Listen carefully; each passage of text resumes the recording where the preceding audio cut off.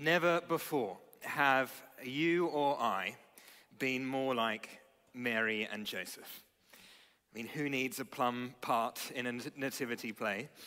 We don't need any costumes. We don't need any dress-ups.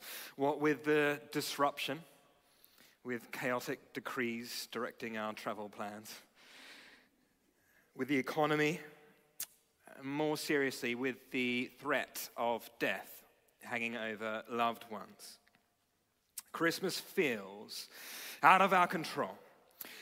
And can we be confident that this Christmas will be considerably better than the last one? In this bleak midwinter of our lives, and in an increasingly weary world, you've come here tonight for a booster. Not a vaccine booster, but a Christmas booster. And I'm glad that you have. I'm glad that those of you joining online, you've come for your Christmas booster too. Our hearts, they are busy as Bethlehem. Christmas is complex. It's complex at the best of times. So how can we simplify Christmas tonight? The first thing I'd like to say to us tonight is that Jesus, he is order in the chaos. Jesus is order in the chaos. We've just heard St. John writing, "In the beginning was the Word, and the Word was with God, and the Word was God. He was with God in the beginning. Through him all things were made. Without him nothing was made that has been made."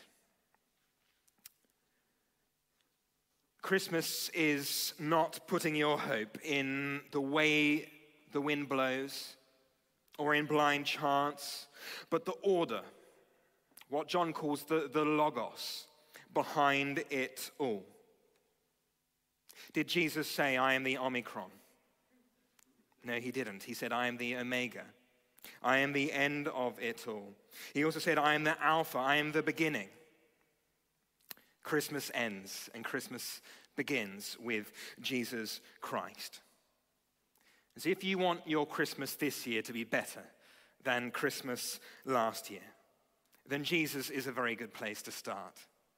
And he is also the goal of Christmas. He is the end point. He is the end point of all of our lives.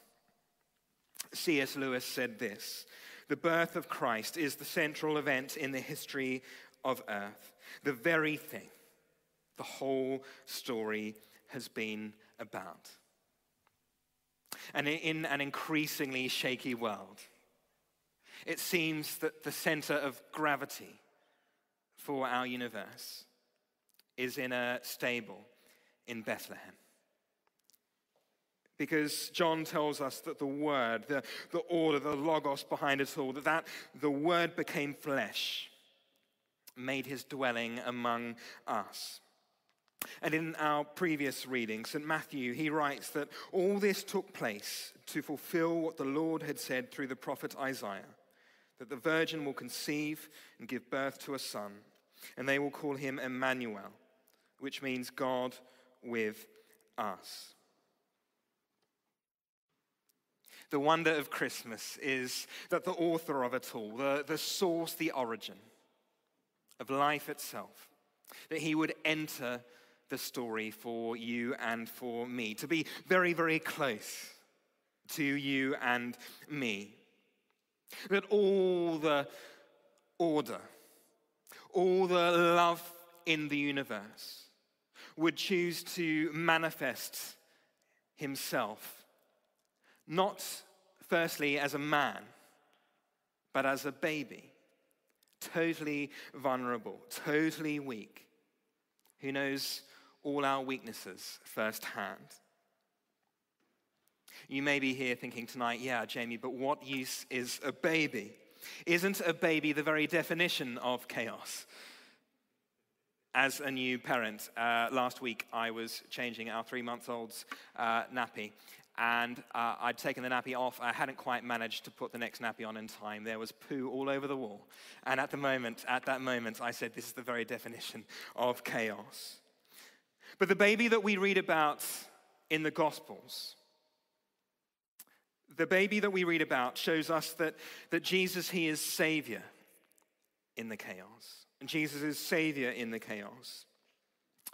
Matthew tells us that Joseph, he is contemplating divorce. But after he'd considered this, an angel of the Lord appeared to him in a dream and said, "Joseph, son of David, do not be afraid." The angels seem to have to say this with recurring frequency around the accounts of Christmas. Do not be afraid. Do not be afraid to take Mary home as your wife, because what is conceived in her is from the Holy Spirit. She will give birth to a son, and you are to give him the name Jesus, because he will save his people from their sins. Joseph thinks he has a problem. He thinks he has a problem, that his fiancée is pregnant and he's not the father. And you and I, we may think that our circumstances are chaotic. But the angel points to a much, much deeper circumstance, a much, much deeper chaos, a chaos that resides within us. Because the angel says that Jesus will save his people from their sins. Beneath the ephemera, beneath the festivities, beneath the chaos that is swirling around us, it's what's within us. What the Bible describes as sin, those things that cut us off from God, that untether us from the source of order in the world. That is the chaos that you and I need to deal with. At Christmas we see that Jesus' very identity, his name, would mean the one who saves their people from their sins. So this Christmas doesn't need saving. You and I need saving. We need saving from our sins. And what we see is that Jesus, he is order in the chaos, not just because he is God with us in the chaos, but he is our Savior from the chaos. The greatest danger this year for you and me is not that we would be like Mary and Joseph, that our lives may feel turned upside down and inside out. The greatest danger is that we take on the part of the innkeeper and we say there's no room at the inn, relegating Jesus somewhere to the back of our lives. Because Jesus, although Jesus' birth is the central event in human history, we can miss it. We can miss it. Obscure and in the shadows, and to not treat it as the main event. It has never been more important for you and for me to treat the central event in human history as the central event in each one of our hearts. Our hearts as busy as Bethlehem.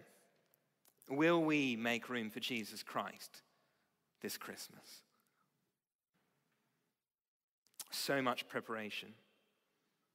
Preparing presents, preparing meals, preparing for family. But will we prepare Jesus Christ's room in our hearts? Will you and I adore him? Will we love him? Will we love him, adore him above all else, above everything else? When you think about it, at the moment, people are not actually waiting for decrees from the government, are they, this Christmas time? No, you and I, we're taking Christmas into our own hands. We're taking control of our Christmases. The 19th century English pre-Raphaelite artist, Holman Hunt, he painted this painting of Jesus, which he called the light of the world, just like John describes him in our reading tonight. And note that in this painting, you can't actually see the handle. On that door, there's no handle on that door, is there?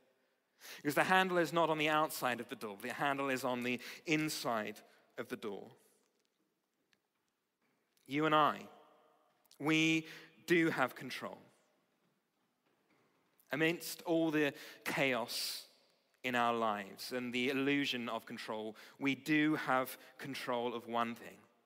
We ultimately have control over whether we will open the door to Jesus Christ and to allow Jesus to step into our Christmas.